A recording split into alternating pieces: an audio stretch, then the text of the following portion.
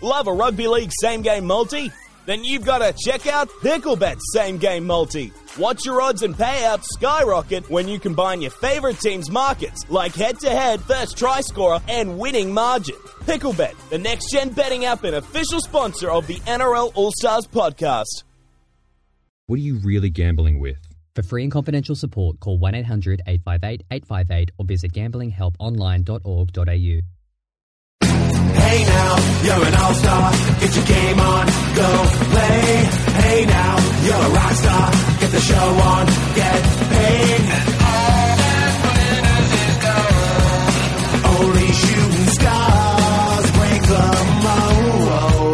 mold. Welcome to another episode of the NRL All-Stars podcast. This is Barnesy here for the weekly Talkin' Footy episode. In 2023, we're up to Talkin' Footy episode number 13. Time does fly when you're having fun. Rugby league is a lot of fun, so I love to talk about it. If you do like to talk about Supercoach, make sure you tune into the Wednesday Supercoach episodes. We record those on a Tuesday, drop every Wednesday. This week was a cracker with Billy on there talking about this week's big buy round for Supercoach. But for the footy, this is a podcast episode to be at. Got Perso on board this week. It's been a couple of weeks for Perso. I had a great one with Jamie Sowen last week, focusing on NRLW and the launch of that. But, geez, how things change. We're right back onto the men's side of things with all the developments and news this week, aren't we, Perso? Never a dull moment in the NRL, is there? All happening. Crazy. Well, look, I am going to spare you this round, I have to say. I'll say it in the intro. The Tigers, I'll spare you a little bit. We're not going to talk about what they're going to do and all the back office stuff and everything else, so you can kind of half get out of that one. Yeah, another outstanding performance from the mighty Tigers, wasn't it? Third biggest losing margin in the history of rugby league. It was fantastic. At least the Bulldogs tried to stay with us the following day. Get something out of it. Yeah, well, I mean, it's a great segue, so well done. We get to go straight into the first segment, which is a review of the NRL Round 18 results. And look, we do need to start off with the Sharkies and the Dragons. That was another thrashing last week. There was a lot of uneven scorelines last round. I think that everybody pretty much expected the Sharkies to carve up the Dragons, and that's exactly what happened. 52-16. I mean, it could have been worse than that. The way, I think we were going into that game, the Dragons actually scored first. They scored in the 20th minute as well. Eerily similar, Perso, to the week before when the Dragons got trounced. Up until the 25th minute, they were actually winning, and then all of a sudden they just dropped their bundle completely. And the opposition clicked into gear and they let up a lot of points. This is pretty similar. Obviously, all the stars for the Sharks starred. Nico was outstanding again with 3 try assists, 3 line break assists, a line break try himself. But I think the takeaway for this one and the talking point is some of the efforts to me were just awful. Like, they started off with a couple of really good efforts. Mikaele Ravalawa to score the first try. That was a tremendous effort from him. But then you saw things like the try that Nicho Hynes scored, which was pretty early on, his try was like, you could see he was out the back and you knew that he was obviously going to get the ball. And it was clear as day, like there was a massive hole there, but you could see it from the minute the ball was played. So it was there for a long time for the defensive line to see. Not one player went for Nicho Hynes as he came around of the back of Moylan and just ran at the hole. Like, not one player was even marking him. And it was just lazy. It was really poor. Bad footy IQ, but you have to just think that it's just players without their minds where they should be playing footy and just not putting in or not concentrating or something, because that's a play that shouldn't have come off as easily as it did. That was one example. The other example is you hate to keep bashing on Ben Hunt because he has been a great bloke in the past and stuff for the way he's presented himself and everything else. And he's a fantastic player, but geez, he's really putting himself in a tough place here to like him when I don't think it went down very well with everything that he said as it was. And we spoke about that a couple of weeks ago, but he ran the ball once in that game. He had that really poor starfish defensive play where, you expect kids to do that sort of stuff. It wasn't good from him either. And I have to just sort of think, where are the Dragons headed after this? Heading for the battle for the spoon, aren't they, with the other two sides? So I think it tends to happen this time of year. You could see that was the effort areas were missing. Sides that know they can't make the 8, they just tend to drop off from you. That's the Bulldogs, the Tigers and the Dragons. They're the 3 sides that are definitely gone, and I don't think that's going to be the end of the big scores put on them somehow. Yeah, pretty bad. And one of the interesting numbers on that was they only had 35 missed tackles, which isn't good, but it's not horrific margins. We've had a team approach 60 missed tackles this year. The Sharks had 21, but you look at those numbers and you sort of think, oh, well, the team maybe wasn't, abysmal. But it was just... Even their completion rate wasn't horrendous at 75%. But... Yeah, exactly. But it's just, it really points to those effort areas and stuff and guys not really putting in. That doesn't really come through on there. I don't really know where they're going to go from here, but that was a good, I thought, shot in the bow for Cronulla to say that they're still here, they're still relevant, they're still sticking in there. Obviously need to beat some top 8 teams, but I did like what I saw from Cronulla, to give them credit as well, clicking back into gear. Yeah, definitely. This week they should rack up another number of the Tigers, so they've got a fairly friendly draw leading into the final, so I'll be surprised if they don't finish top 4, to be honest. Yeah, and that's a good point as well with them. One of the interesting things I've kind of thought, because obviously everyone knows, they've got a poor record against top 8 sides. And I sort of looked at that and I agreed with it. And you can't disagree with the amount of losses they've racked up against the top 8 sides. But then I sort of looked at it and went, well, they haven't played the last 2 seasons that many top 8 side games. It's actually a reasonably small sample size and below average when you compare it to other teams. So obviously their draw has been favourable. There's 2 things there with that person when you kind of analyse it a little bit. One is maybe it's a little bit unfair because they haven't actually played that many games. When you have a look at it, they haven't also gotten teams like maybe the Storm and Penrith and so forth when they've been anything but below full strength a lot of the time. But the other thing too is that I'd like to ask you, do you think that these type of draws, like they've got the Dragons this week and then they hit the Tigers next week, do you think it's maybe not doing them any favours? Because they know that they can beat up these teams. Maybe they would have been better off having to play more of these top 8 sides, maybe with a South draw for the first 12 weeks or something, as opposed to an easy one. Do you reckon it's actually hurt them? Yeah, I think it sort of does. They had a similar draw last year when they came to the finals. They sort of shit the bed in one aspect. It would be a good test for them round 22 and round 23 when they play the Panthers and the Rabbitohs away 2 weeks in a row to see where the Sharks are at leading into the finals this year. Yeah, I think that's going to be a really good lead-in for them. I think that'll help them out, having some tougher games. The next game was South smashing the Warriors 28-6. Has to be said, absolutely horrendous conditions. And we sort of thought that it was going to be raining, but geez, it was old school, mud in the middle of the field conditions that you don't get to see too often. All those Souths are pretty impressive. Cody Walker was quite good, and obviously won the Origin recall, which we're going to talk about a bit later. But the Warriors just couldn't find any points after the 17th minute. They didn't score at all, and they didn't look too troubling. Amazing stats in this one, though, Perso. The Rabbitohs completed at 92%, only 3 incomplete sets in that terrible conditions over in New Zealand. Pretty remarkable. Yeah, that was the difference in the end, really, wasn't it? That's outstanding, and that was a good old-fashioned quagmire, which you thought might have sort of helped the big Warriors middle forwards, but South, just to their credit, they didn't really look like losing that game. And the Warriors couldn't hang on to the ball either, and didn't really look like scoring points. So that was a bit of a bounce back for South. One that they definitely needed as well.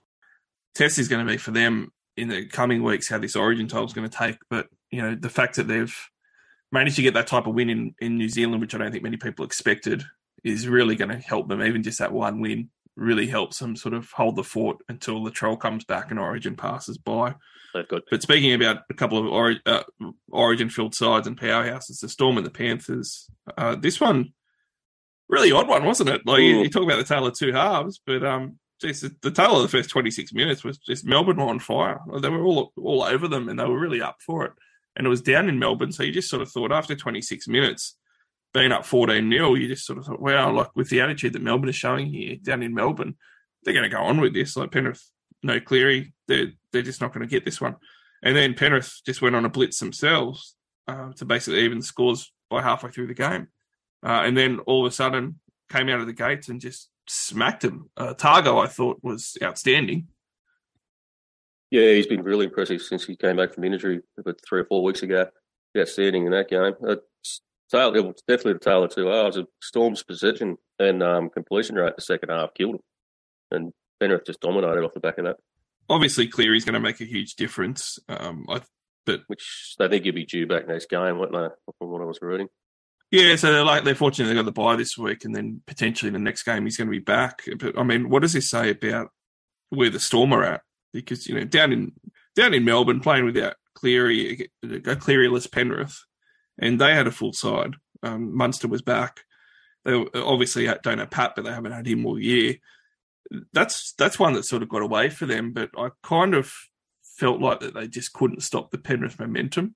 And to me, it was a little bit puzzling because without Cleary, you just sort of look at it and go, well, the Penrith side has sort of struggled to score points all year in spits and spurts, even with Cleary. And they put on 34 pretty easily against Melbourne. So I really can't get a gauge, per se, on where Melbourne are at. Like I said at the start, I really liked Roosters and South's grand final, and I've taken the Roosters off that board months ago. But Souths are just sitting there. Penrith have done what they've done. And I did think that the Storm would be up there, but you keep seeing these games from them where I just feel really uneasy putting them up as these, premiership contenders. They've been like that all season, haven't they, Barnesy? Every time you sort of think they might have turned a corner and starting to look the goods again, and they're just putting some Storm-like performances even mid-game. Like, as you said, they were all over him for the first 25, 30 minutes of that game, and then bang, bang, bang, the Panthers scored 3 tries and never looked like turning back from there. So it's hard to put them up at the same level as, say, the Panthers. At the moment, I think they're still the clear favourites. And there's a couple of sides coming flying back up the ladder that are in a pretty good form at the moment too. But it's hard to see where the Storm are, I agree. Yeah, interesting few weeks coming post-Origin to see if they can get some consistency together for the Storm. Having play out of Marvel Stadium now, not Amy Park, we'll see if that makes any difference at all. We are going to leave the Sofa Solomona tribe first, so because that's going to be part of the spray the week later on. So this next game was the Raiders and the Titans. We're going to leave that game. Let's just leave the Fafita and the Nas tries until later. Okay, we'll talk about them later because I don't want to get rid of my gunpowder just yet. The Cowboys and the Tigers, we have to talk about it again. 74-0. I was actually at a poker night and I'd probably had 6 drinks before it even kicked off. And I thought that I was too drunk to see the score half the time because it was just racking up that quickly. And Drinkwater, 5 tries, yes. It just 2 tries himself. He just carved them up. It was unbelievable. And we spoke about it in the weeks before in the Supercoach episodes on the NRL Allstars podcast, but also in all the Talking Footy episodes. And Jamie Soward last week was talking about how, Drinkwater's been going for them and how he's the centre of their attack. It's just crazy how much they carved the Tigers up, though, and the amount of effort or lack of effort that was there from the Tigers. A first-grade team, to me, shouldn't be able to be losing by 74 points. And, like you mentioned, the records, that shows that it just doesn't happen. I thought Dearden was outstanding as well, but how much of this was the Cowboys are on fire to just, Tigers, what are you doing? Yeah, a little from column A, a little from column B. The first 15 minutes, the Tigers are sort of hanging on. The commentators were saying it, but they're in it, and I was looking at them going, they looked gassed after 15 minutes, and it was only a matter of time. Once they scored, that was it. Floodgates open. Dearden carved them up. Drinkwater was untouchable. That just shows where the Tigers are. That break that Dearden made, where he just put that left foot step and left Nofaluma standing there like a spud. Just sort of shows, I think he's a bit past it now. And just Tigers' edge defence had no answer. But you got a decent middle forward pack, and he's still getting flogged by 74-0. So I don't know what the answer is there. No, it's one of those games too where it's a bit unhappy for some of the young guys that have been going well. Although you could look at it that someone like Jareem Buller needs some of these games as a bit of a reminder to keep working and stuff. He had 5 missed tackles, a few errors, and generally wasn't great. But neither were any of the Tigers. I sort of agree with you. It was a bit from column A, a bit from column B, but the attitudes of the Tigers have to change if they're going to not get flogged by a lot of other teams coming up. They've obviously got the Sharks this week. Can't have a 53% completion rate and not take care of the football, have 16 errors and miss 54 tackles against anyone. Like, they could do that against my non-top 8 Roosters in 13th spot. They're probably going to get a good score put on them. So there's a lot there to fix without looking at it. Yeah, they do that against the Bulldogs. They'll get touched up. Yeah, I don't know whether it's just one of those weeks or not. We'll soon see this week with the Sharks. They've got a pretty work cut out for him this week. The Sharks aren't really missing anyone, so I can see another massive score coming if the Cowboys put 74 on the Sharks. Interesting times for the Tigers. Massive attitude turnaround in a week. Well, we had the local derby, the new one, the Broncos and the Dolphins play, and that didn't disappoint as far as the scoreline. Nice close one, 24-16. And these two teams have built something up here, Perso. It's quite nice to see. They had reasonable completion rates. There was a lot of missed tackles, though, and that's probably something that mars it. You sort of see it 24-16. You're like, oh, that's good. Like, you like to see the Dolphins be competitive because they've copped a couple of big scorelines playing against Brisbane. Brisbane didn't have Walsh, but at the same time played at the Gabba, which is nice to see. Good to see a Gabba game pop up. But then you look at the missed tackles, 36 from Brisbane and 51 from the Dolphins. It was a close game. It might have lacked a little bit of quality in areas, though. Yeah, it was entertaining, though, wasn't it? It was right down to the wire, really, to those last couple of Cobbo tries late in the game there. To the Dolphins' credit, they've sort of turned their recent form around a bit. It was definitely a new sort of Battle of Brisbane going on there. And Cobbo got his Origin jersey back. He was good in that. And, there was some other young guys too that were pretty good. I have to say, like, we're going to talk about the Origin teams next, but some journalists in particular talked about Tony Staggs. And, like, gee, I was saying to people the other day, I don't know how you're talking about Tony Staggs when the bloke playing centre on the other side of the field has been 10 times as good as him. you know, like this. Farnworth had 2 tries, 2 line breaks, 8 tackle breaks, 0 errors, 0 penalties. And I mean, look, Staggs did a couple of nice touches and things as well. But Farnworth just is far and away better defensively.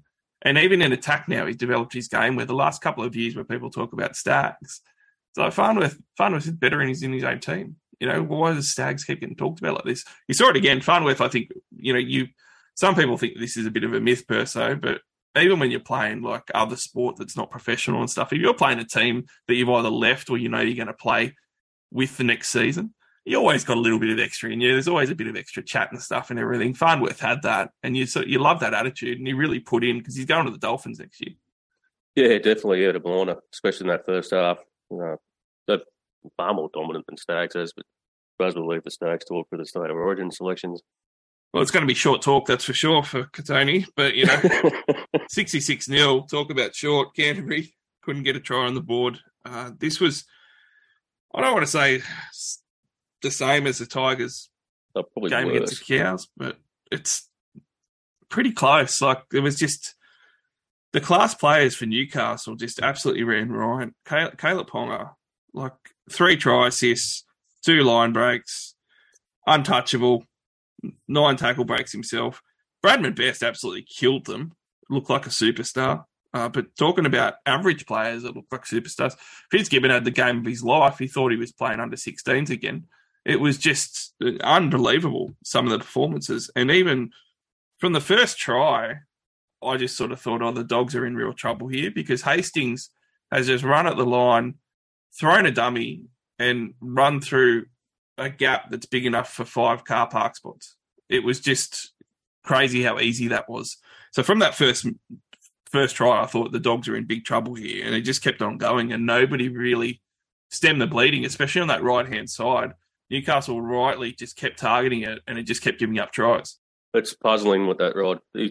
Serraldo actually swapped Alamotti on edges to the right-hand side in that game, so he had Caleb Raja starting his first game at 6 on the right, with next to Alamotti, who's playing his first game this year on the right with Ockenboy. They just got carved to pieces on it. Raja got lynched at one point, but I don't know. That was a bizarre one for me, but they just absolutely, every time they got the ball, as you said, Fitzgibbon looked like he was covered in funnel webs. He was going to carve up every single time he got the ball. Surprised Fitzgibbon didn't get a Blues jumper, really. There'll be 63 tackles. I think that's up there with around the highest that we've had in a single game this year. So it's terrible defence from a coach who I do believe in, and I do think is a very good defensive coach. He was part of the defensive schemes that Penrith had. And I don't read it too much with Serraldo, but at the same time, it must be taking a toll on him, and that can affect him going forward a bit. Yeah, I think they're just written off this season now. I mean, they have had a fair few injuries, the Bulldogs, this season in their defence, but that doesn't excuse a performance like that. No, and look, largely they have gone to the recruitment well and brought a lot of these players in, and they haven't really performed. So I do expect to bounce back this week, though, and that's probably the difference between this and the Tigers game. I don't think the Tigers can bounce back, really, whereas I think the Bulldogs, with probably, you could argue a lesser roster in some ways, certainly in the forward pack, I do think the Dogs can bounce back. That might be the difference between the two games, perhaps, because guys like Burton and some of these other players playing an understrength Souths team, I actually think that they can actually upset Souths with the side that's been named, and that could be a bit of a confidence boost. And if they're up for it, like, they should be able to beat Souths this week based on everything, even though they're the underdogs. So, yeah, that's probably the difference between this game and the other flogging of the round. Yeah, I can't see where the Tigers are ever going to bounce back this season, especially especially with Coruscant out. Brooks is out too, but I sort of pretty long for them now. I still think South might have enough, but if the Dogs can't beat South this week, then you can put them in the same boat, really. At least put in a good performance. Yeah, and I mean, obviously, as a Tigers fan yourself, like, that's all you really want this week, wouldn't you? After last week, the season's over. The Dogs will be the same. You just want them to go in and put in a good performance, right? And put in the effort. That's it. It's all about the effort, yeah. Manly 18, Roosters 16. Absolute heartbreaker as a Roosters fan. And this pretty good game of footy. It was a good game of footy, and I was saying to a couple of mates of mine, all the losses that the Roosters have accumulated this year, which has been many, I didn't think that we deserved to win any of them. So it was like I was angry with the team. I was upset with the result, but I didn't think we deserved any more than what we got. And then this game, I was like, well, that's the best game we've played all year. Like, we actually deserved to win that. I thought we were the better side. Have I got my Roosters glasses on here, Perso, or did you sort of see a bit of that in there? Oh, I thought it was pretty even. Manly actually performed a lot better than I thought they would without Turbo. It was a really good performance. But yeah, the Roosters is probably the best effort they put in several weeks, that's for sure. And they looked like they were going to snatch it there for a fair bit of the last 10 minutes, but Manly hung on. Yeah, I was really pleased with some of the spine players for the Roosters. So, I mean, Tedesco has been much maligned, obviously, but he had a good line break try, some really good involvements, and had 6 tackle breaks, a couple of offloads, but he didn't miss any tackles. Had a couple of errors, but like one of them was when he was forcing it towards the end of that game when there was no time left and stuff. And Joey Manu stepped up again, and he's had a good couple of weeks. 13 tackle breaks is massive, but he just did a bit of everything.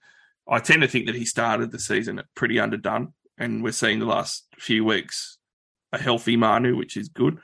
And Sandon Smith keeps on doing his job there. And Kiri, whilst he didn't have a huge impact on the weekend, has at least been solid enough in his lesser games. So I was pretty pleased with the spine of the Roosters.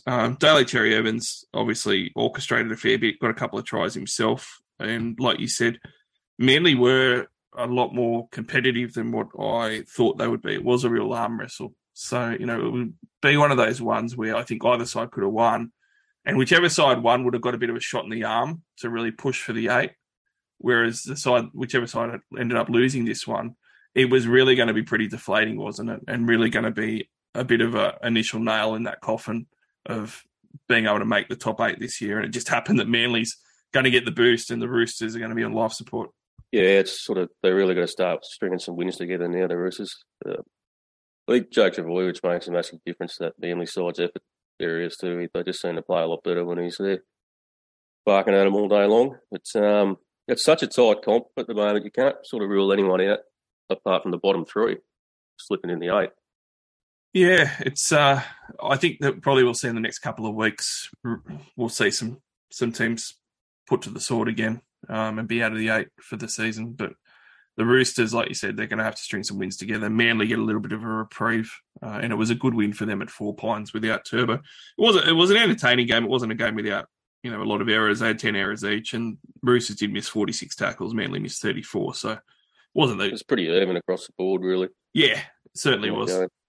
So even with Manly having that win, they're still 3 points out of the 8. That's really the Manly, Dolphins, and Roosters. They got and the Knights, I suppose, they're still in there as well. 16 points. They've really got to start stringing 3 or 4 wins together to get back up, sort of pushing around that 8th spot. Yeah, and they've obviously got like the Cowboys in 9th and the Gold Coast Titans in 10th in front of them. And the Cowboys look like they're going to keep going on, especially based on the confidence they're going to get from last week. And you look at that top 8 and you sort of go, well, I mean, people thought the Warriors were a contender. I'm not going to say that they're not, but they've dropped all the way down to 8th themselves. And they're not going to have Sean Johnson this week. And even South Sydney, like I still think that they're in the grand final, but they're in 7th. Yeah, it's pretty tight. But you got the Cowboys have refound their form again, and they're sitting 9th. So the Warriors are in all kinds of trouble to hang on 8th now. Yeah, another loss for the Warriors this week won't be great. Playing Para without a lot of, the main Origin stars being Gutho and Moses for them is going to really hurt them. But at the same time, they might not have Sean Johnson at the moment. And that's going to be a hard travel without Sean Johnson to Combank Stadium. And Eels sitting 6th, Rabbitohs sitting 7th, the Warriors 8th on 22. The Eels and the Rabbitohs have still got 2 buys up there. And so that's a really good point too, mate. Yeah. Jeez. And people whinge about having the buys later. I tell you what, it's going to really help Parramatta, helps Sydney. So Para's got 1 left. Yeah, Para's got 1 left. South's still got 2, and the Cowboys and 9th have still got 2 as well. So yeah, and Para's actually got the bye in the last round of the season, which is quite useful because you get a break before the finals start. Yeah. But you also, like, if they go in needing that win, whether it's for top 4 or top 8, they've already got it banked. It's already there. So it's quite interesting how that works out. Yeah, they didn't get a bye for a long time, but that one in the last round is certainly going to be handy for them. Well, we are going to need to talk Origin teams. It is Game 3 coming up, and it is the first Sydney game. Finally, we get a game in New South Wales. And before I do need to mention the great partner of the Allstars podcast in Picklebet. Picklebet.com. Go jump on there now. You can use a referral affiliate code to sign up when you make an account. Allstars, or one word. When you do that, what it does, make sure that they know that you've come over from the podcast, and they'll take great care of you as one of the podcast listeners. So make sure you sign up with the promo affiliate referral code Allstars. Got a special every week for the NRL All-Stars podcast, and one we put together this week. People will say, Barnesy, you're crazy. Look, I'm looking for decent odds when you can get almost 5-1 on your money. 13 plus for the Sharkies. The Raiders are gonna win. And then the big one, in the 3-game multi, we've got the Bulldogs to win. And that was the value one that pushed us out to almost $5, $4.65 you get for it. So I don't mind that one. You only need 3 results to go your way. And, geez, the Sharkies have got to be morals, and the Raiders have got to be morals just about as well, the way the Dragons played. So I really like those couple just to be in already, basically. You just need that Dogs upset, and you're going to get some good odds on it. So you can find that one under the Sharks game. If you go to the Sharks specials, you'll see that NRL All-Stars podcast 3-team multi, and that's on there now. But go and check them out with their racing as well. Picklebet's racing and also their e-gaming, which they specialise in, are great. And they've got so many markets now. The same game multis that you can put on now and everything else have all been added even more and more the last month. Fantastic. So if you like a bet, go and jump on Picklebet today. Also, remember, is this a bet that you want to place? For free and confidential support, you can call 1-800-858-858 or visit gamblinghelponline.org.au. Origin Game 3, Perso. Why don't you kick us off? What did you think of the team selections? Queensland picks itself, basically. There's nothing really too much controversy there. New South Wales, probably a better-looking side. The bench is the interesting part for me, though. Yeah, that bench of Yeo, Footy, Robson and Gutherson, interesting. I don't know, what's Gutherson just going to sit there and case as an injury again, same as Hines did in game 1? Well, the most talking point, obviously, it's centre at Bradman Best, but there's a lot of guys out at the moment, so it's not as controversial as what the media's making it out to be, really. I mean, who's he beaten? They talk about Staggs, which, he's not banging the door down. I think Jesse Ramien's probably the only other one that might have put his hand up, or the Talakai maybe, but I don't mind the Best selection myself. Yeah, it's not like the media to trump things up and sensationalise some propaganda, is it? I mean, I think that they've definitely made more about it than what it is. And unfortunately, when you're down 0-2 in a series, Origin fans tend to just go with it because they're out for blood anyway. And I think that's probably a lot of it. I do agree with you. I think it's a really good looking side on paper for the starters. I look at it and go, I think that we've actually named a really strong forward pack. I would have liked to have seen Murray, Kalamatangi and Martin there from day dot. And I think that we might have gotten closer to that had we not have had some injuries and different things happen. Yeah, that was the problem. Kalamatangi was injured game one. Yeah, they were worried about Murray's groin, which actually seems better now. So perhaps that helps. I actually really like Isaiah Yeo on the bench. I wasn't of that mindset a couple of years ago. I thought that he had to be the 13. But now, I've mentioned it before, I think that he's gotten, when people mentioned, he could have filled in game one at centre, I just think he's gotten so much slower and so much bigger that he's more apt at filling in at prop than what he is at centre. And he's never played prop before. But, it's almost like the transition to me of Jake Trbojevic, where he became a prop at Origin level. I think Yo can come off the bench and do that quite well. And 100%. I do like even though I say he's slow, as far as big props go, he's pretty fast through the middle. And he's got that leg speed and that nous and that IQ where he can create some problems a lot more than some of the other big bulging props that you're going to get through. So I don't mind that move of having him off the bench. And he's also got some slight versatility as well. As far as the rest of the bench, though, you're right. Like it does like size. Jacob Saifidi, I think, like in a vacuum, I can look at that and go, geez, how's he playing Origin the same as Stefano? But again, you always need to balance that with, well, who would I put in instead? And it's like, well, look, you got to drop guys like Barlow now. Like Junior Barlow's had years. He hasn't been that effective. And we basically picked him out of necessity because we've had no other front rowers. Payne Haas is out. You got to pick a big fella, and there isn't any. Like New South Wales really don't have any. And when you start talking about the other names per se, it's like, well, all these guys are at that sort of level anyway, where you're not really going to be happy with them, but you got to put someone in, right? Yeah, and Saifidi came in game 3 last year and was a controversial pick, and he had a blinder, so I don't have too much of a drama with him being a 30-minute prop off the bench. Now, you mentioned Gutherson, and I have to say, like, I basically need to quote Freddie with this, because this is one of the reasons why I love Clint Gutherson. Like, Freddie was asked about it, and he said he's got the versatility to play everywhere, obviously, and that's one of the things. Like, he really can. But, the old cliche, he's a footballer. I know some people hate that cliche, but he really is. Like, he's almost a positionless player to me. And he's played centres before. He's played in the halves before. He obviously is a fullback now, doing very well. But how he plays the game, he's just playing footy out there. And one of the quotes from Freddie was, Gutho has been arguably one of the best players for the last month of football, which I agree with. He's been absolutely on fire. So he's in form.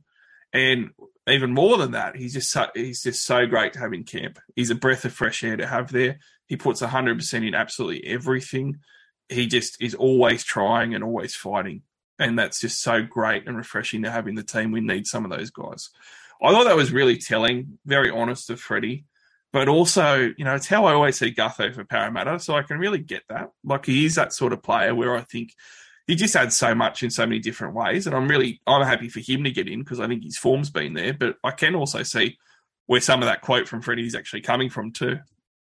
Oh, definitely. It's just without injury, it's hard to see how he's going to get too many minutes. But, you could throw him in the back row for 15 minutes, couldn't you? He's that sort of player. He'll do a job for you. But as you see, he covers everywhere. So definitely handy to have. But having said that, I suppose you got Yo, who obviously can play 80 minutes coming off the bench. Trbojevic will play massive minutes at prop. He could play 80. Murray can play 80. So they're not really needing 3 middle forwards on the bench to come on and relieve guys, are they? So you could probably afford to carry a Gutherson. Yeah, and I would prefer to have more size. Like, I don't want people to get me wrong. Like, if Payne Haas is there, you've basically got that size. No, different story, but he's out, so...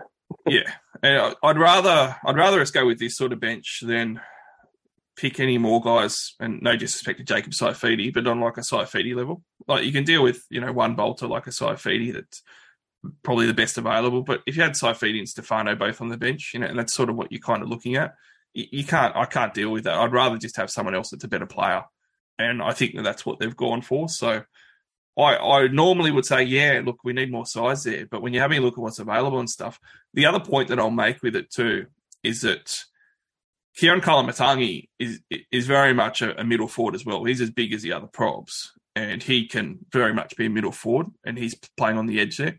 Liam Martin as well. He's not that big, but how he plays, it's very much a power game, and he does go out there and belt everyone, which he's tried to do for the first 2 games very admirably.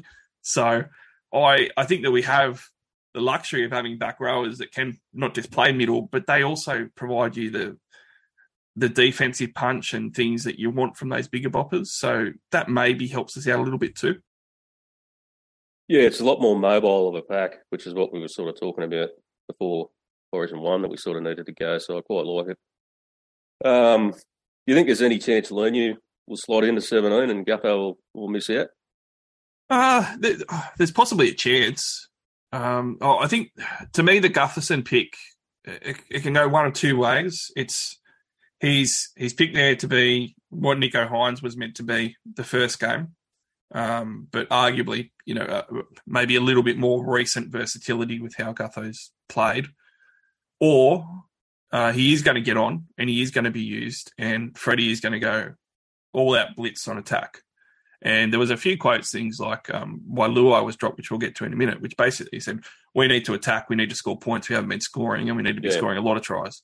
And if he really wants to go down that route, Clint Gutherson going in and just doing what Kalen Ponga did to New South Wales, just sniffing around the middle, coming on as a 13. Yeah, you don't even have to give him, like, everyone packs everywhere anyway in a scrum. You don't even have to give him a position. Just say you're playing in the forward, just go out there and play footy, Gutho. And whoever he comes on for doesn't really matter. And if you do that, there's a lot of nepotism and pessimism and a lot of hatred towards New South Wales camp from some of their own fans at the moment. I'll always support them. I always want them to win. I always want them to go well, regardless of everything or how much I hate the team or anything else. I don't care. I want them to win. And you got to find positives per se when the series is over. And one of them is I'd love to see them go for that type of game plan. Just go out there, play footy, go and attack, throw Gutherson on for 40 minutes in an Origin game and just go for it. And I think I'm leaning towards that being what happens. Yeah, I think so too. I reckon you'll see Robson and Cook on the field at the same time for a period as well. That's what I'm hoping anyway. It just really goes direct, straight up the middle around the ruck for the Queensland forwards, late in halves. That's always where we've seen to be able to pick up our meters and then get the tries off the back of it. They just haven't played that way at all the first 2 games. It's just been so lax. I'd love to see them playing that sort of game, just attack up the middle, the way they did a couple of years ago with Trbojevic and Mitchell and Teddy. So you mentioned Best, and I kind of feel the same as you. Can I just say, I don't remember if it was Brent Reid or Crawley. I think it was Crawley for the Telegraph that said, I think Brad Fittler forgot Katoni Staggs' phone number. Can we just say straight out, Katoni Staggs has not played good football this year. He didn't play good football last year, and he's been a flash in the pan player since he has made his State of Origin debut. Now, I don't want to be too disrespectful to Katoni Staggs. He is a good NRL player. You'd like to have him signed in your team. But honestly, I don't understand. I've brought it up before how there's some absolute media darlings where you can go 5 years and not really do anything, and it's almost manufactured stories about how you've been performing. That's sort of Katoni Staggs the last couple of years. It's unfair on him because he's not doing anything for this to happen, but how Paul Crawley and some other journalists can think that he even should be considered is unbelievable. Bradman Best, I agree per se, was only... he had 1 blinder on the weekend, but he's actually had 4 or 5 other games where he has played very, very well. And if you look at the numbers, his numbers absolutely double or more everything that Katoni Staggs has done as far as attack goes. Whether you want to look at tries or try assists, line break assists, everything else, he's blitzed Katoni Staggs in all the categories. If you want to look at statistical reasons why Best is better. But even on the eye test, he's been far better. Now, I don't love picking Best like you, but there's just some silly arguments out there, and I don't understand anyone else other than Matt Burton. I would have picked Matt Burton. I think it's a mistake not to pick Matt Burton. Having said that, to me, people are focusing on them getting drilled 66-0 on the weekend. I mean, they had a bye the week before, and they got drilled the week before that by the Sharks by 50 points or whatever. There's been a couple of big drillings for the Bulldogs, and Burton has been down for about a month now. So, that leading in is more than just one game. So whilst I still would have picked Burton Perso. He's the only one. If I take Burton out of everything and have to pick from what's left, I don't even think of Katoni Staggs myself. No, not at all. Like I said before, I would have thought of Ramian before Tony Staggs. You got to remember that Graham's injured as well. So is Trbojevic, so is Mitchell. So it's Katoni Staggs. I think Crawley wasn't really thinking when he said that. He also said this is the side that Freddie should have picked last time he's making these changes. Well, Trbojevic was injured. Regan Campbell-Gillard had just had 20 minutes of football coming back from injury. Colin Matangi hadn't been back for long. So there wasn't a lot of thought that went into those comments from Crawley the other night. And Cody Walker as well. He would have been in that squad in Origin 2, but his groin didn't get him through the fitness, so they didn't pick him. Mate, I was tearing my hair out watching that 360 with some of those guys on there. Like, oh, well, Cody Walker should have been there before. Like, you don't bring him in game 3. They would have brought him in game 2. Like, he was there.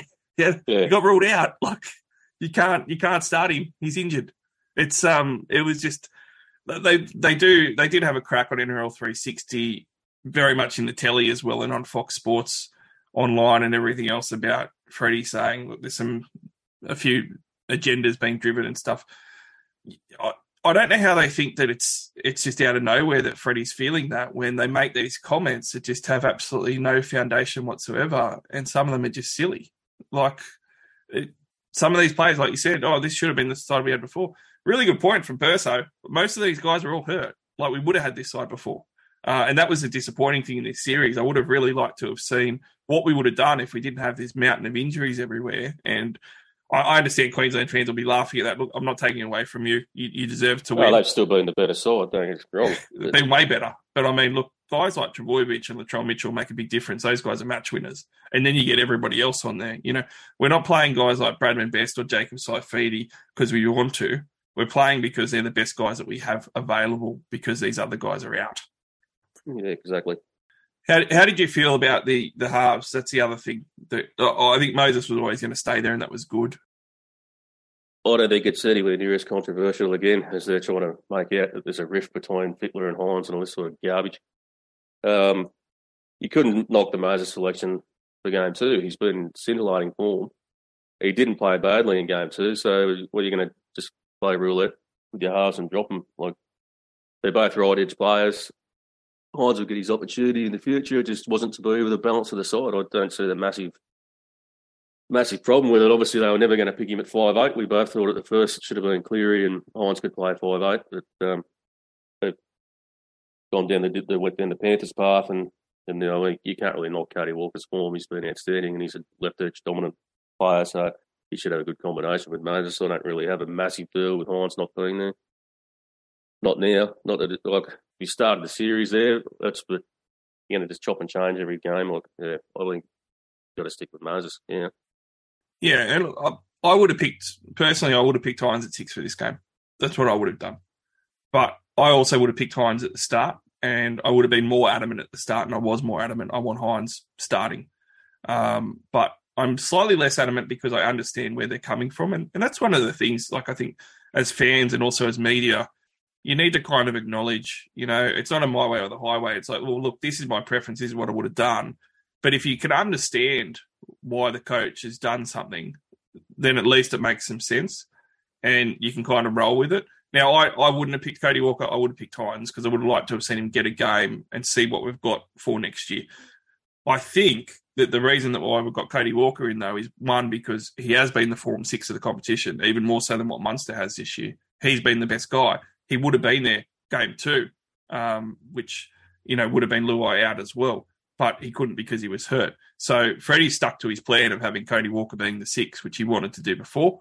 The other thing, too, is that with Cody Walker, people say it's a dead rubber and stuff, and it doesn't matter. It's going to be pretty close to a rookie halves combination with Moses playing his second game in the halves. Third game in the halves at Origin level and Hines debuting at Origin level in the halves. That's going to be a hard ask to get a win out of that when you've got the other guys all debuting. So, I mean, I think that he's looking at it going, we need to win this game as well. And winning is important. And Freddie has brought that up. So I can understand why he's gone for someone like Cody and sort of said, well, maybe I'll have some conversations with Hines and get him ready for next year because we need this win. What's really the point of putting him in for one game? Now, again, I would have put Hines in, but I'm just assuming that was Freddie's thinking from what he said. Yeah, Cody Walker would have a massive point to prove too after playing several years ago and being dropped. I think he'd be really up for this game. So how do you feel about Luai? Because for me, I have been pretty adamant from the start I didn't want Luai picked. And this isn't against Luai. It's nothing about how he is personally or anything, or how he's acted or anything like that. But it's just that I brought up the fact that he can't kick. Cody Walker can kick. Nicho Hines can very much kick. And also, he's not creating plays for anyone else. He's very much an individual guy, and we need guys that can create from the half spot at 6 to complement our 7. I think we've got that now with Walker and Moses, but a lot of people will probably think Luai is hard done by. I just think that he just doesn't fit the role in Origin as being one of the starting halves. So I really like that we've actually gone for this, because it should give Moses some time to shine. Yeah, I was the same thing. I didn't think Luai's club form warranted him getting selected at 6 over guys like Hines and Walker. But they went that way in the first game, and then when Cleary got injured, I thought that was the writing on the wall then for Luai, and then obviously would have been, but Walker wasn't fit, so he got his opportunity again in game 2, and he just looked a bit lost without Cleary. As you said, he doesn't bring anything to the game as far as a kicking game goes. Take pressure off his other half. I've got no problem with him being dropped for Walker. I thought he was lucky to be there from the start. He didn't play too badly in game 1, having said that, but I thought his days were numbered. Yeah, it's going to be interesting. I think if New South Wales are to be successful with this side, they're going to win with going all out in attack, creating more points and some leg speed in the middle. And I think that we've got the team to do that. I think that Brad Fittler wants to do that. I'll finish off on New South Wales, and we'll talk about Queensland by saying I think that Cook gave away a fair few things. And it's one of those things where, again, you look at the media narratives, like, Cook was very adamant that Freddie needs to be there next year.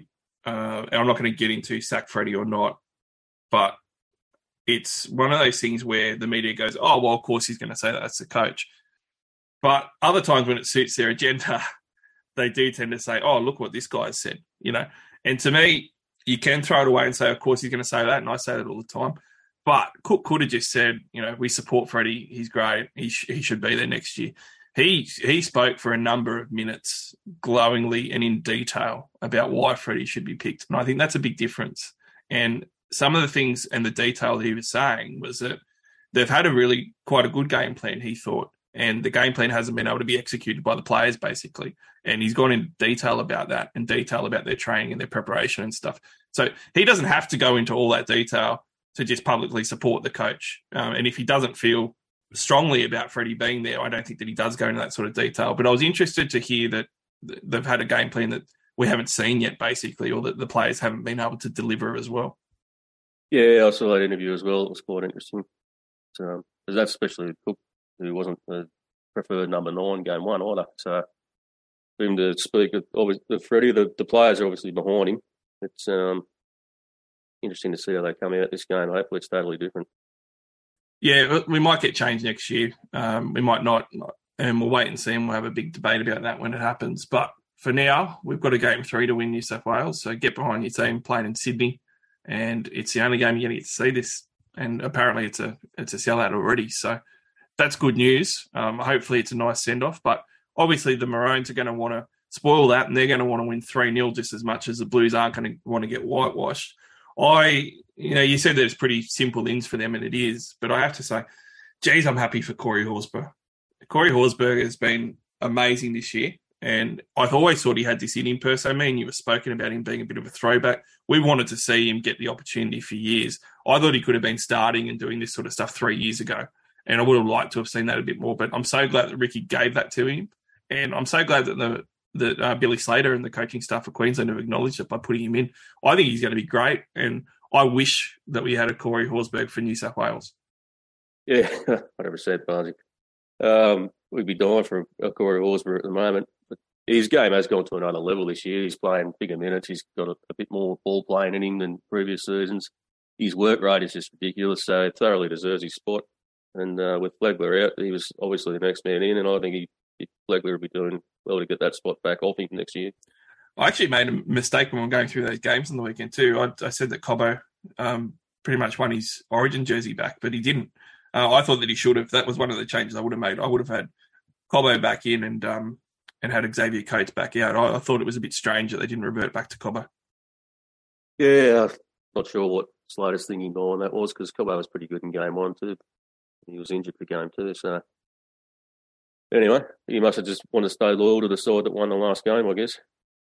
Yeah, perhaps. I mean, AJ Brimson is another change, and that's at fullback for Walsh. And I'll also say, like I said, I'm glad that Horsburgh got his opportunity, but I was also glad that there wasn't some sort of weird SOS to Kalen Ponga, because fans were saying, oh, Kalen Ponga's got to come in now. And I was saying to everyone, hang on, Ponga ruled himself out for the series. He's not available.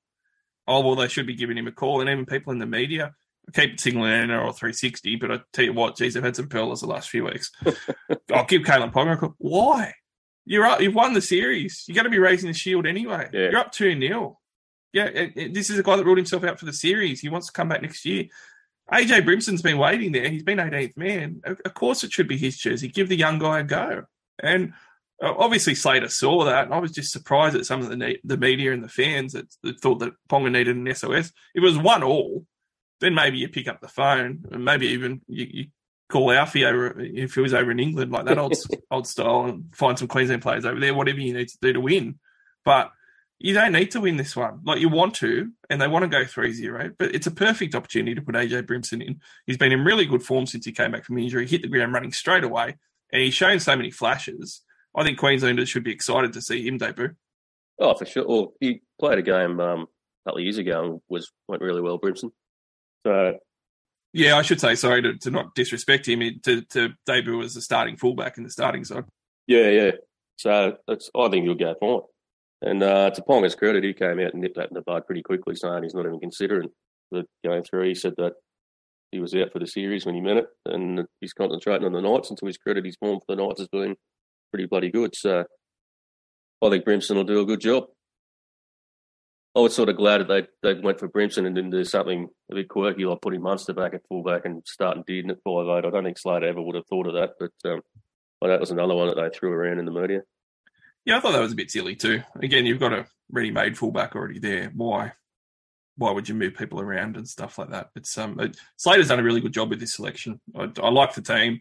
I think that he has resisted maybe some public and media push for different things to happen, and he's just gone with what I think he should have picked. Interesting that the bench is entirely different to New South Wales.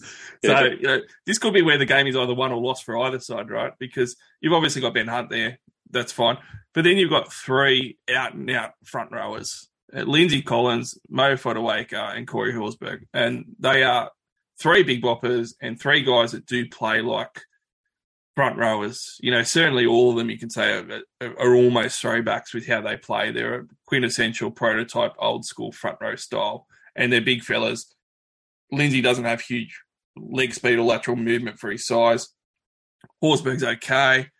Mo's got good leg drive, but you know he's a big props person. That is so different to the bench that we have. So either they're going to steamroll us, and we're going to struggle to contain them for the meters, and on top of that, they're going to get the 6 against all the penalties, and we're going to be in trouble when that pack gets on a roll, when those bench guys come on when we're tired.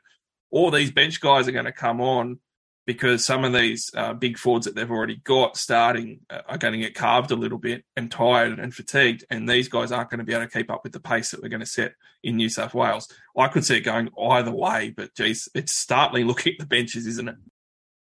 Yeah, well, that's the game plan there, isn't it? Obviously, with those benches, has to be. New South Wales are going for a more mobile, throw the ball around a bit more and try and tire out these big Queensland forwards. As you said, if they don't, then we're in all kinds of trouble, because when Collins, Fotuaika and Horsburgh come on, you're not losing anything with Tino and Cotter and Carrigan getting a breather. So how do you think this one's going to pan out? What do you think the result's going to be? How do you think it's going to go? Yeah, New South Wales fan, you'd like to hope that we can jag one, but they're going to be hard to beat against Queensland. Very hard not to tip against them. Yeah, I think it's going to be an entertaining game. I think that's the number one thing. I think that it's going to be a really entertaining game, and I think both sides are going to show up, and it's going to be a really good one. And I think being at home, and New South Wales are going to be a little bit more desperate, I think they're going to win. And you've also got some of these guys in New South Wales have a point to prove, whether it's the guys that need to keep their jersey Guys like Tedesco are under immense pressure. All the guys that are younger that are getting an opportunity. So certainly guys like Best want to prove why he got picked. Saifidi wants to prove why he's still up to it. And then you've got some other guys like Mitchell Moses who have gotten a little inkling there that maybe Nathan Cleary doesn't have as big a hold on a halves jersey as what we think, or maybe he could even move and they could play two halfbacks. I think that there's a lot to play for a lot of these guys, whether it's some of the older veterans like Teddy or Cook, or some of the young guys that are getting an opportunity. So I do think that might edge out being in Sydney and some of those guys being in there. I reckon New South Wales by 8 points. Yeah, a bit more optimistic than the party, but I'd love to see that. But I'm going to say Queensland by 2. Queensland by 2. I could see that happening. I'm finding it hard to split. I think the X factor is those big forwards for me. And if that ends up working and Queensland's power game comes in and we can't contain it, that's big problems, because I expect particularly Munster and DCE just to carve us up if that happens. And that could be something that happens. I could see it happening. Let's move along. We have a CBA war looming, per se. It has come out, and I'm sure everyone has seen, that the Players Association, the RLPA, has said that the players are in support of action based on the fact that a CBA could not get agreed upon still. And that action is going to be a media blackout, which is going to mean no interviews and no media whatsoever, no half-time stuff, no full-time stuff, just basically no media of any sort. And you're not going to see any players talking on the TV, hearing them on the radio or on social media and stuff. Pretty big step. And it's one that's going to happen right now on the eve of Origin as well. So it was pretty out of nowhere. I think I've actually kept up to date with the fact that the CBA has still been ongoing. I've liked the fact that once the season started, both parties must have come to some sort of agreement just to stay out of the media, because it was getting pretty nasty and pretty poor from both sides pre-kickoff. And we haven't seen any of that. But the bad side of that is that a lot of people, I think, have just thought that it got done or just didn't really pay attention as casual fans, when it's actually been negotiated pretty hard still the entire time. So I don't like the stand. I know that the media has their own motives to say it's poor, but look, the media is a mouthpiece to help support your cause, and people can say, oh, there's agendas and stuff. There certainly is, but it's up to an organisation like the RLPA, and certainly the players that are involved with the RLPA, to get those agendas changed, to go out there and do stories, to go out there and do media or whatever, to get the support for your cause. And the other thing too is that it obviously shortchanges the fans, and it's doing it before the only New South Wales game that we're going to get in a State of Origin series in Game 3. The timing of it all is poor. I thought the thought process was pretty bizarre to decide to go down this route. But how did you see this type of stand and this type of action being taken? Yeah, it's just been dragging on for 20 months now. I don't know. It's poor timing on Origin 3. Very poor timing. I don't really think it helps the players at all by doing this, especially in the fans' eyes. It just helps push the NRL's agenda that they're being greedy and whatever else, and the media seems to support the NRL more than they do the players so far in this agreement. So I could see it backfiring on the committee, to be honest. You'd like to think they've sorted it out by now, but obviously they're pretty staunch and not moving either side, so I don't know what it's going to come to in the end. Yeah, look, I have to say outright, I think both sides have done a poor job. I don't want to be seen as biased or anything or whatever. No, both sides are. This should have been sorted bloody 10 months ago. It should have. And if you're a large organisation like the NRL, as a corporation, as a business, you put more stock into this and you get it sorted out, because you should have the expertise and professionalism to do it and get it done much earlier. And also the urgency should have been there more than what it has been. It should have been done. From the RLPA as well, I think they've handled it terribly as well. I think both sides have. And I find it, again, you see this all the time, per se, where everyone, in Australia especially, we're such a black and white society. It's like, do you think these guys are right or these guys are right? There's so much grey, everyone. It's both of them can be shit. Both of them have done a poor job. And I don't like the NRL focus stuff that supports the NRL only. And I really don't like the RLPA stuff that supports the RLPA only. And you just seem to get one or the other. I just think they've both done a really poor job. And both of them, I think, are pretty naive in that they think that they can come out of this unscathed and they can come out of this with a good reputation. Like the RLPA can turn around and say, the NRL hasn't come to the table. They haven't been able to come to an agreement with us. It's been really dragged out. It's perplexing. It's bad. That's on you as well. Like, that's talking to your professionalism and your business acumen as an organisation if the RLPA can't get this sorted. It's both parties, and both parties have made some questionable decisions. So I find fault with both, but are you feeling sort of the same way? Yeah, exactly. There's obviously points there that both sides could have moved on by now and negotiated to a point where they can come to an agreement, but they're just being staunch and not willing to budge one iota, keeping it black and white. So this could drag on forever if they don't pull their bloody heads in. So let's talk about how it's looking at the moment. And I'm very reluctant, per se, to say, black and white, this is how it is. But I just have to talk to what I've seen in the last 48 hours. I have thought the NRL has looked far better than the RLPA in how they've handled this. So I watched Andrew Abdo with his press conference, with his interview on Fox Sports, and I thought that he spoke very well. I thought that he was very clear. I thought that he was very concise. And I thought that it was... I left that interview being finished knowing exactly the answers to all the questions from what was asked and from Abdo's perspective in the NRLs. And I thought that he handled it exceptional. And I'm not even an Abdo fan at all. From the RLPA, I've found the responses as clear as mud and lacking a lot of detail and just throwing some really generic responses out there.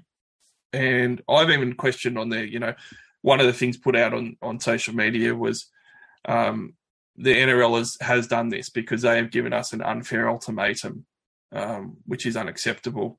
They're the ones that have made this happen, not the players. And it's like, well, what was the unfair ultimatum?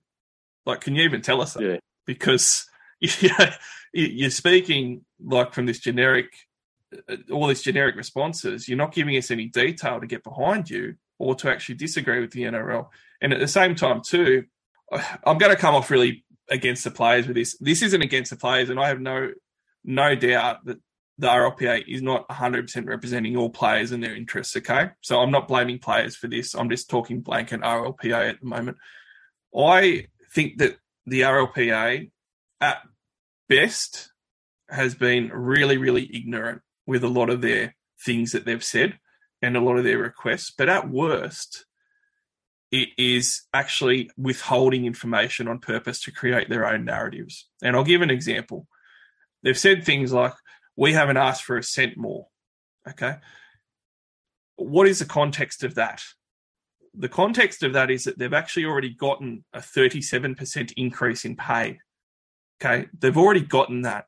Now, if my boss said to me, you can have a 37% increase in pay, I wouldn't ask any more money either. I'd be pretty bloody happy with it, number one. Number two, that's their salary, but they can say they haven't asked for any more money, but they have, if you look at the fact that what they want, which all of this I agree with, by the way, they want all these different funds for injured players after post-footy, funds for hardship.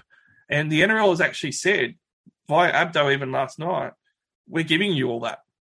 Now, but that is asking for more money per se. So that's fairly disingenuous to me that they're saying we don't want any more money, because it's like if you're on 60 grand a year as a worker and you go, oh, look, I want 60 grand a year, but instead of 11% super, I want 25% super. And your employer going, oh, look, and you go, I'm not asking for any more money. Yeah, exactly. Yes, you are. It's still a cost to us to pay to the players. So it's, like I said, at worst, it's very naive and very amateur from the RLPA. At best, I should say, but at worst, it is borderline lying to everyone out there and being very disingenuous with the information and speaking in riddles and not giving any context to it. So am I alone here on this, Perso? No, not at all. I don't recall once Clint Newton ever coming out and detailing all these minor details at the lower end of what they're after.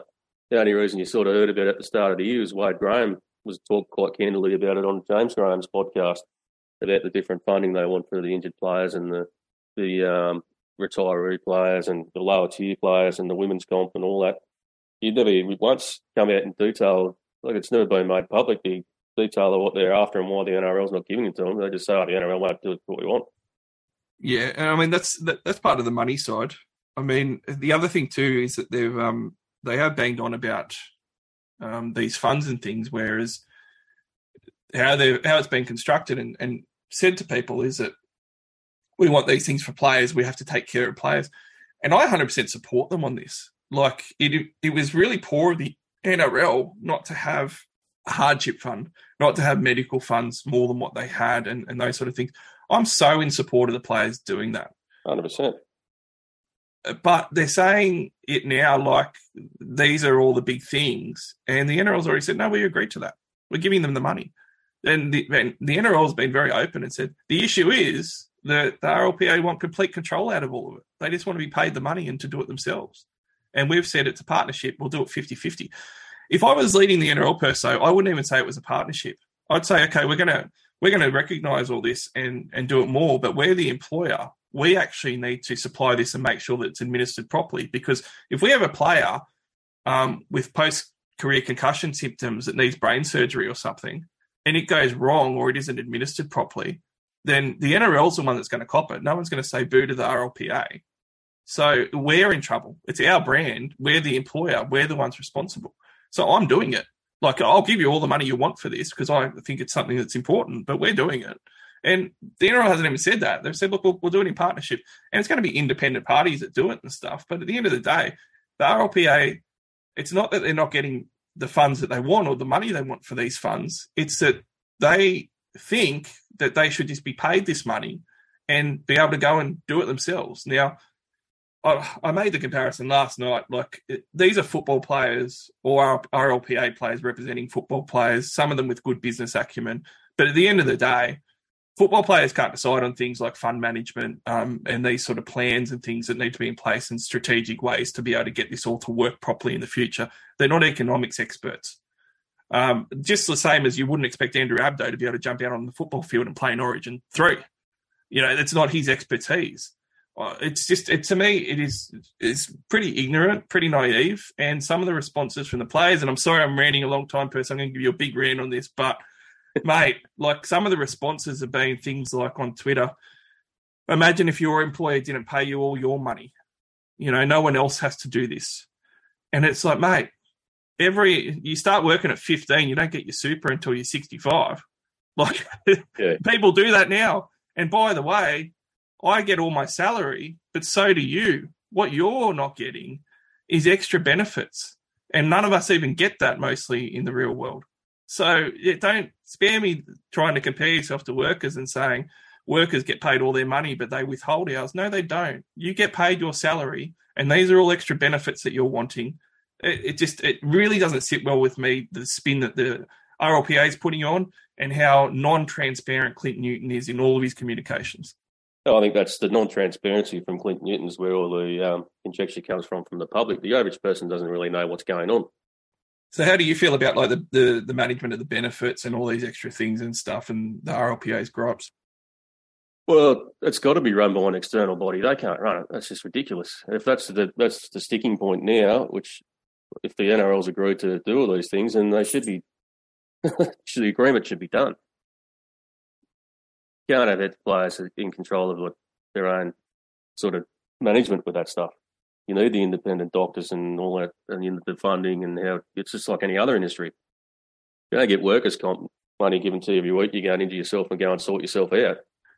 Yeah, and it's a couple of the other sticking points as well that they've put out there. So one of them is, and one of the things that I think really is not going to help their cause at all is when they talk about basic employment rights of men and women, and they continue to try and take their cake and eat it too, I would say.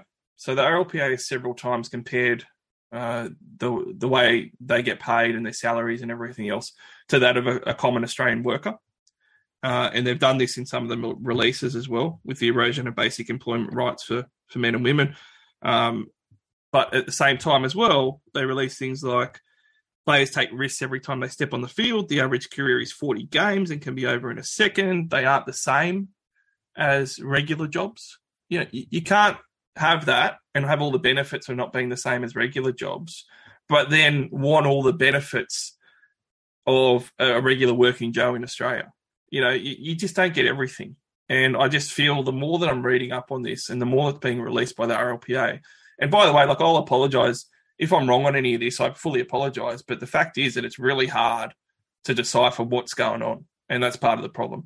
But Perso, I don't think it's going to go down well with working Australian men and women that, the players don't have any rights and they're being hard done by and all this other stuff, and that they need to get all these benefits and things, which are more than what everyday working Australians get at a time where a lot of businesses, like my business, is doing 20% of what it did pre-COVID, and it may never get up to 100% ever again. A lot of cafes and hospitality industries are shut or have changed forever. There's a lot of people that are struggling with interest rates and everything else, and players will say, well, we're workers too. Yeah, you are, but your average salary is $380,000 a year. Well, what about the lower tier guys? Well, the minimum salary is going to go up to $150K under that agreement, which is a high paid person in the real world, especially if you've got a partner who's working as well, then your combined salary is probably going to be around $220,000 a year as the lowest paid. You're not going to win the bleeding hearts battle of trying to say that you're the same as other Australians and you're being hard done by. No, not at all. And that goes back to my point about the players putting a media ban on. When I said it's got the potential to backfire, because the average Joe public doesn't want to see that crap, and they're not going to buy the poor me hard done by caper. But that's where they need to be more transparent with exactly what they are fighting for and what they're not. Because as I said again, the average footy fan wouldn't have a clue. Let's look at a couple of the things that they are fighting for that I don't like to mention. One of them was that the NRL only recently had to take the trade window off the table because players wouldn't accept the fact that they needed to have a more finite window when they signed with rival clubs and stuff, because fans absolutely hated it. Players stopped that. The RLPA stopped that. The NRL had to make a concession to remove any sort of trade windows or restrictions on when players can move and stuff. That's one. The other one is that the Players Association doesn't want any drug testing done after the grand final at all until the season kicks off. Now, these are a couple of things that they're not going to really put out there, but if you're being transparent, if there's things that needed to be given Perso, if you're a professional athlete, you need to accept that during your career you're going to get drug tested. And there's some stuff like this where you just go, you think that you're fighting for future players and that you're fighting for fans and for the game of rugby league, which has been mentioned. If you're doing that, then concede a trade window. Put it in there. It only affects you a few times in your career when you're signing contracts. Yet these are things that we don't hear about that the RLPA staunchly wants. Yeah, the drug testing one's just ridiculous.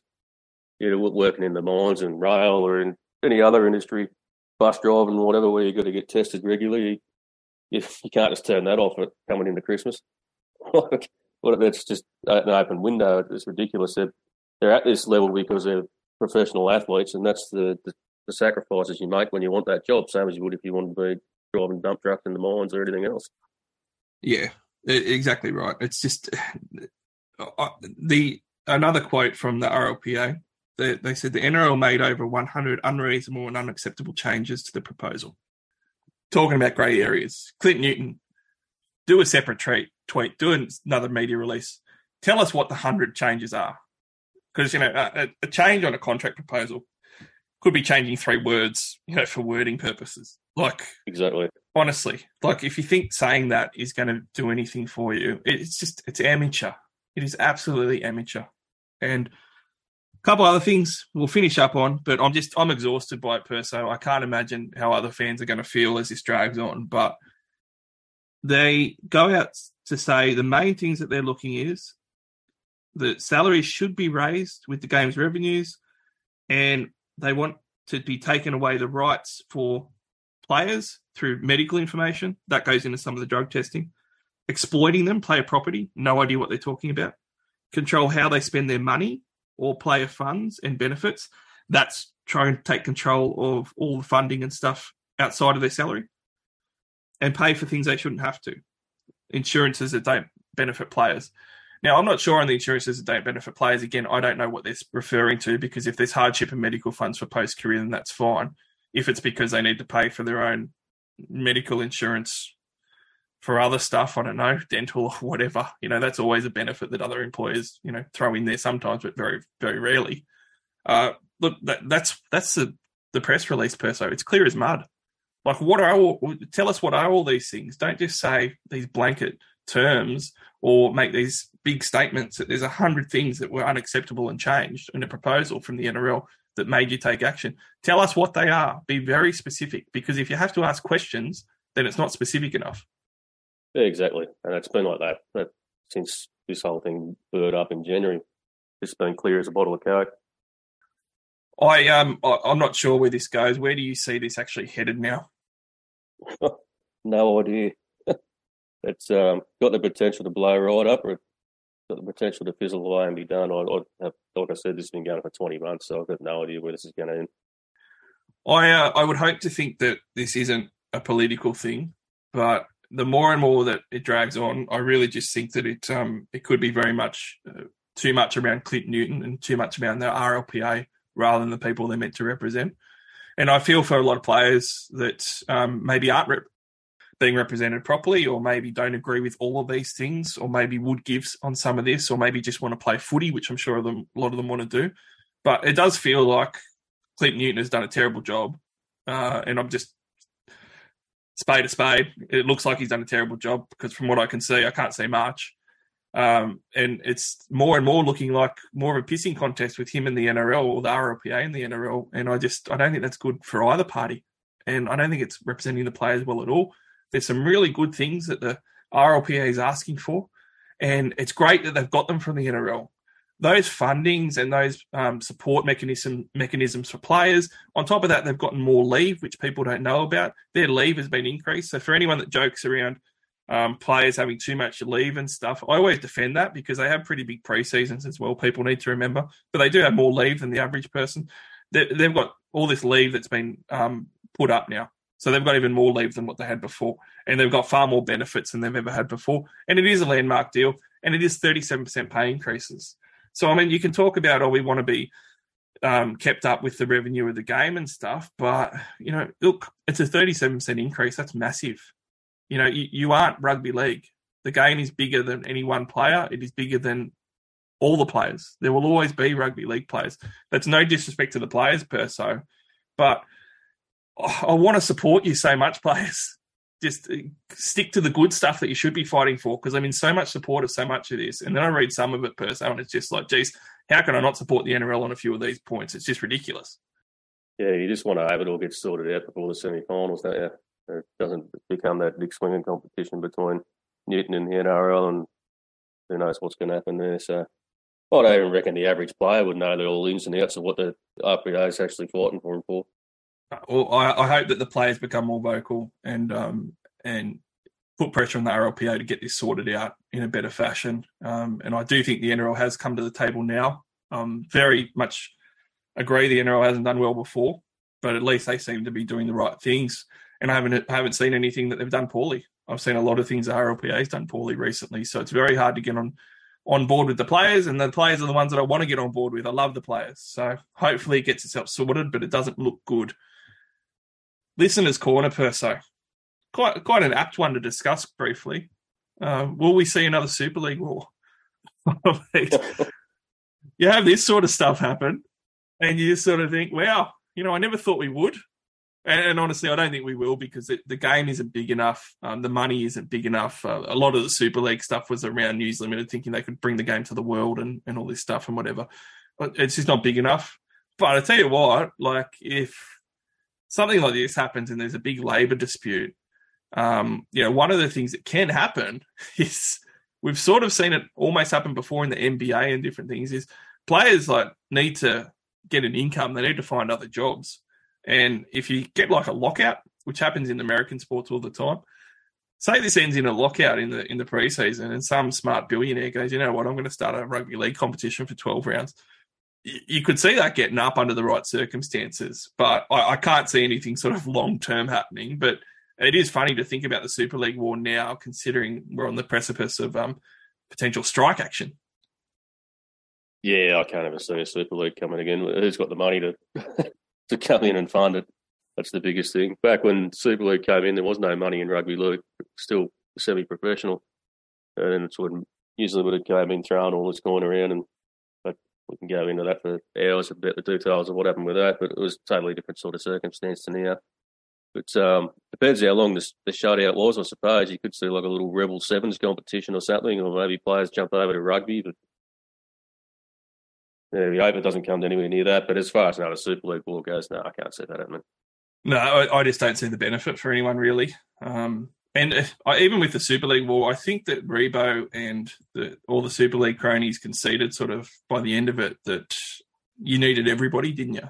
Like, you couldn't do it with a handful of clubs, and you certainly couldn't do it with a handful of players. We ended up with a lot of defunct clubs like the Hunter Mariners and the Crushers and the Perth Reds. So we didn't have the players for it really at the time. But if a war happened, they really would need to sort of get almost everyone, wouldn't they?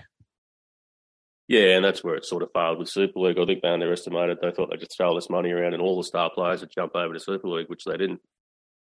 They sort of half of them did, and then the NRL sort of matched money, and that's where that sort of fell away in the end.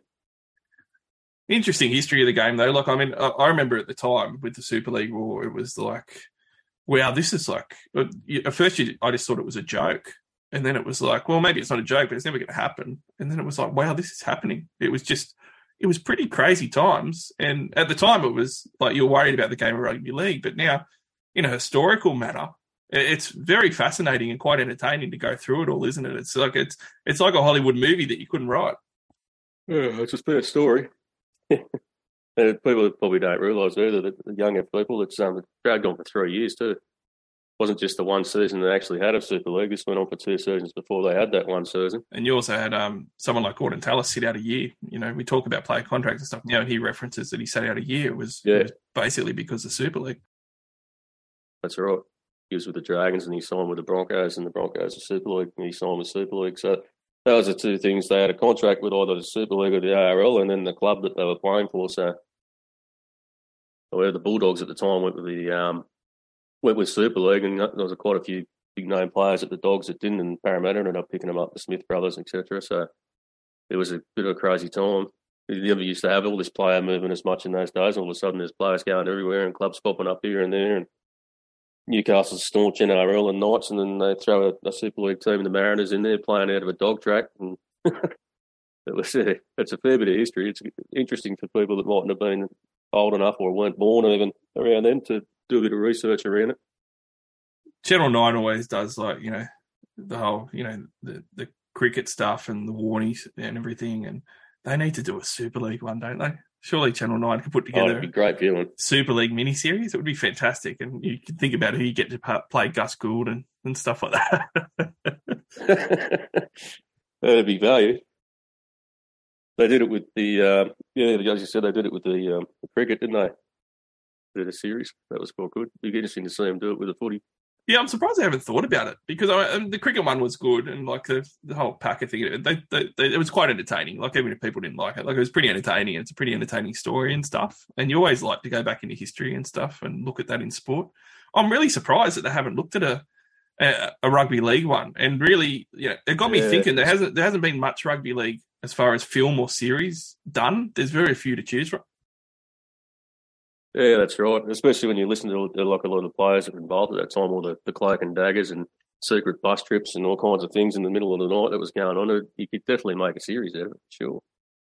Don't say that I don't give you any ideas, media. Okay, Channel 9, you know, everything. Netflix, anyone from Netflix listening, get a series going for Australia.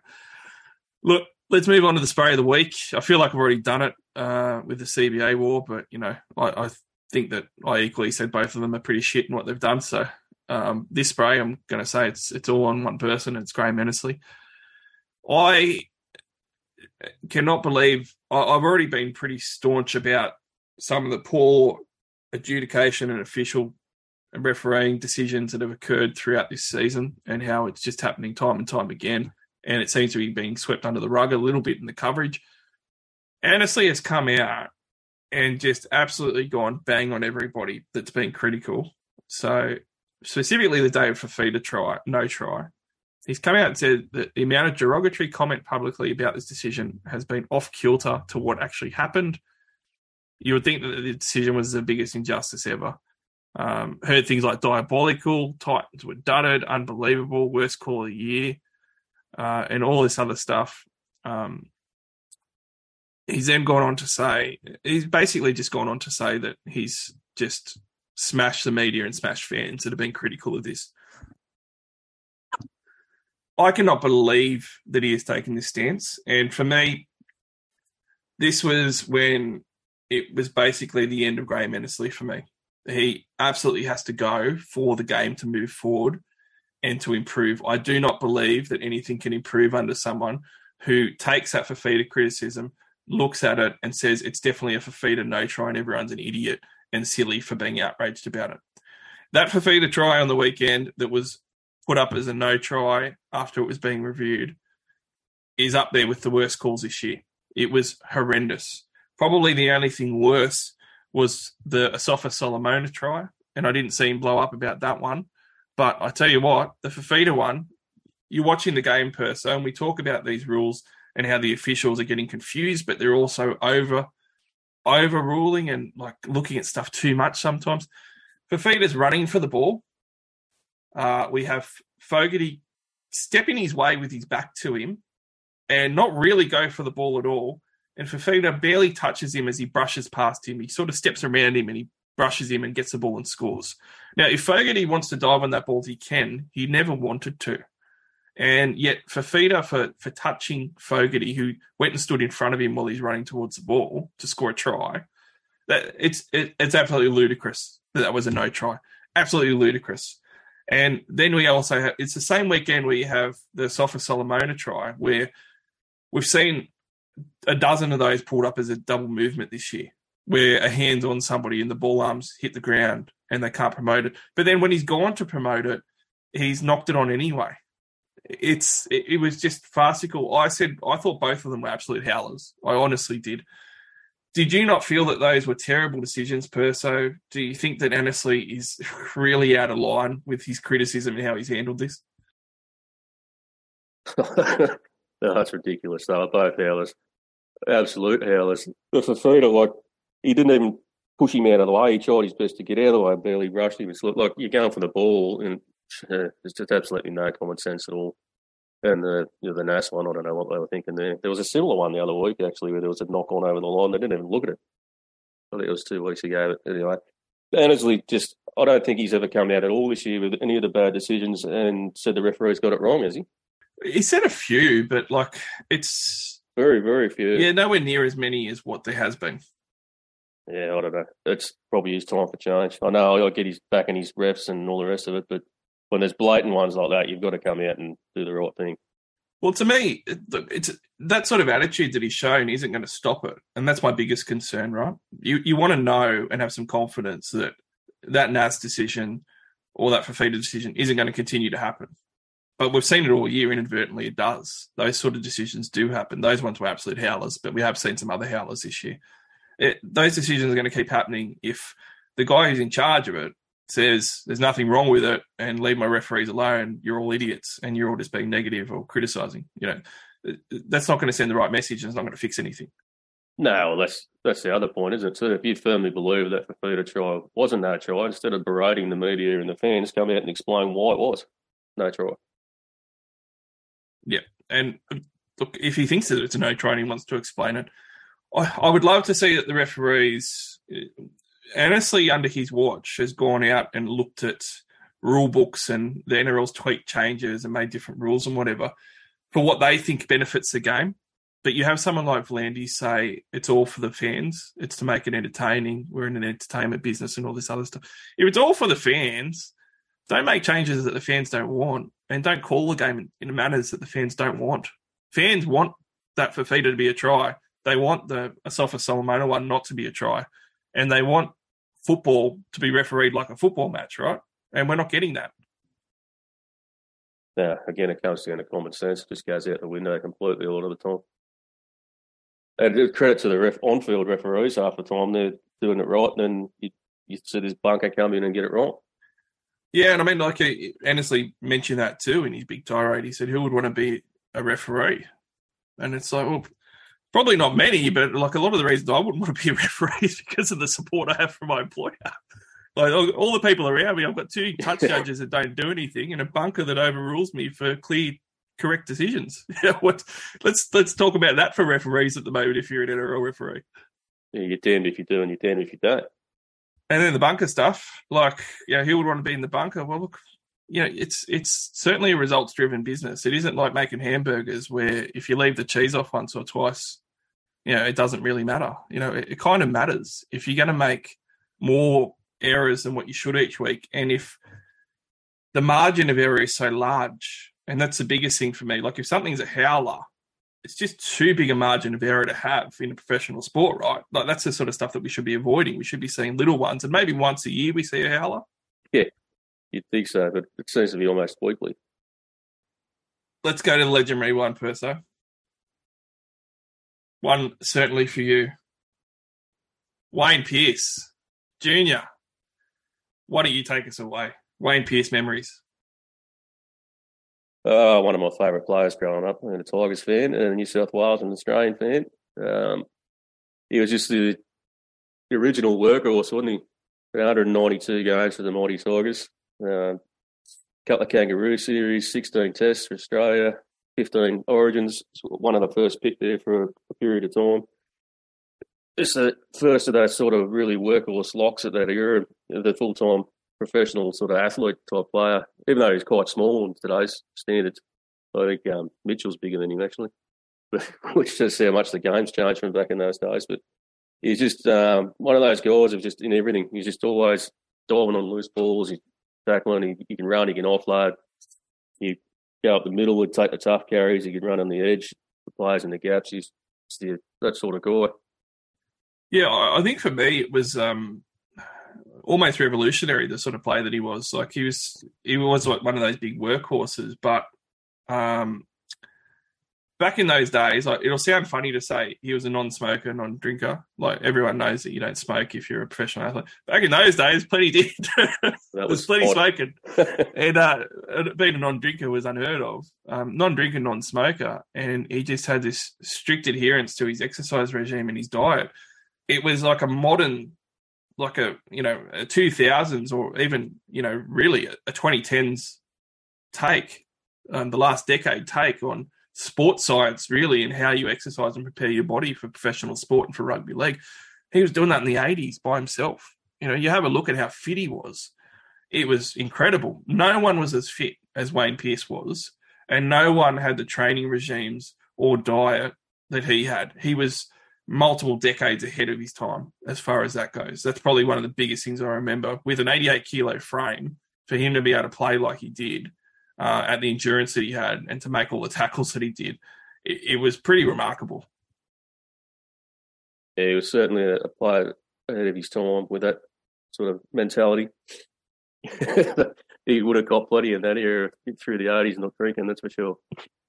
Oh, the bonding sessions would have been super interesting. Would have been very entertaining for him by the end of them. But, he did have some big accolades as well. Like, when you have a look at it, he wasn't just a worker. He got the Rothmans Medal in 1985, Kangaroo Tours, like you said.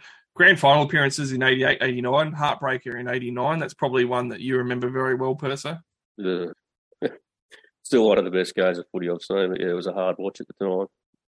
Lock of the year, 87, 88, Rugby League Hall of Fame, 277 first-class games. A lot of people will look at it and go, well, he played for Australia a lot, but he actually came through at a time when Ray Price was always going to be the Australian lock. Ray Price is an outstanding player of the past that people should look up as well. Ray Price was amazing, and Pearce was that good that they had to fit him in the side. I think he actually moved into the second row for a little bit as well. And then when Ray Price retired a couple of years later, he ended up going back into lock. But he captained New South Wales too for the first clean sweep of Queensland. So how times have changed now, we might be getting clean swept this year. But in 1986, New South Wales 3, Queensland 0, and he actually won 10 out of his 15 Origin games for New South Wales, which is pretty massive. That'd have to be one of the better records going around. And talking to some of his teammates as well, it probably gives a lot of it away. Tremendous amount of respect for Junior. And guys like Steve Roach will often say he was the toughest guy I ever saw. And when you're thinking about a guy that's, 6 foot and 88 kilos, and you've got these big hulking front rowers saying he's the toughest guy I've ever seen, It's a pretty remarkable and also exceptional accolade and tribute to the sort of player that he was as well. But you talk to any players and they all speak about Junior glowingly, don't they? Yeah, he's one of those guys that you never hear a bad word about. As you said, he was clean off the field and clean on the field too. He never got sent in or sent off. It's exactly what you want out of your captain, I guess. So have you got any big games to finish on that you remember him by? Not really. He was one of those most consistent guys. He never really sort of had a standout game. Well, he's not a try scorer or anything like that, but he just, every time you saw him play, you knew what you were going to get out of Junior. He was just in everything, leading the team around the park from lock. He always had a good offload away. And he's in the thick of everything. Yeah, I think he was to me, he was also a real leader. And that's probably a good finishing point for him. He was a great leader, and you can see that by the way people speak about him, the way the players respected him. And also, even though everyone didn't jump on his work regime, some of them, I'm sure, hassled him a lot about it at the time, and you see some still laugh about it now. That drives success from within as well. It sort of sets a standard, doesn't it? And it might sound stupid, but, someone that might be wanting to have 20 drinks, before a game might only have a few beers instead, 4 or 5. And back in those days, that was probably influenced in large part, those little things, by Junior Pearce. Full credit to Wayne Pearce. He was a fantastic player. And one of those guys that didn't have the skills or anything, but the thing that I most respected about him per se, to finish off on Wayne Pearce, I respect the fact that, and he's admitted this, so it's not really saying anything bad about him, but I respect the fact that he wasn't this exceptionally talented or skillful footballer. And the only way that he was going to succeed was by putting in work, because he didn't have the natural ability of other players. He wasn't skilled or fast or all these other things. And to the fact that he not only played NRL, but he got to play for Australia, play for New South Wales, captain Balmain, go to an NRL grand finals.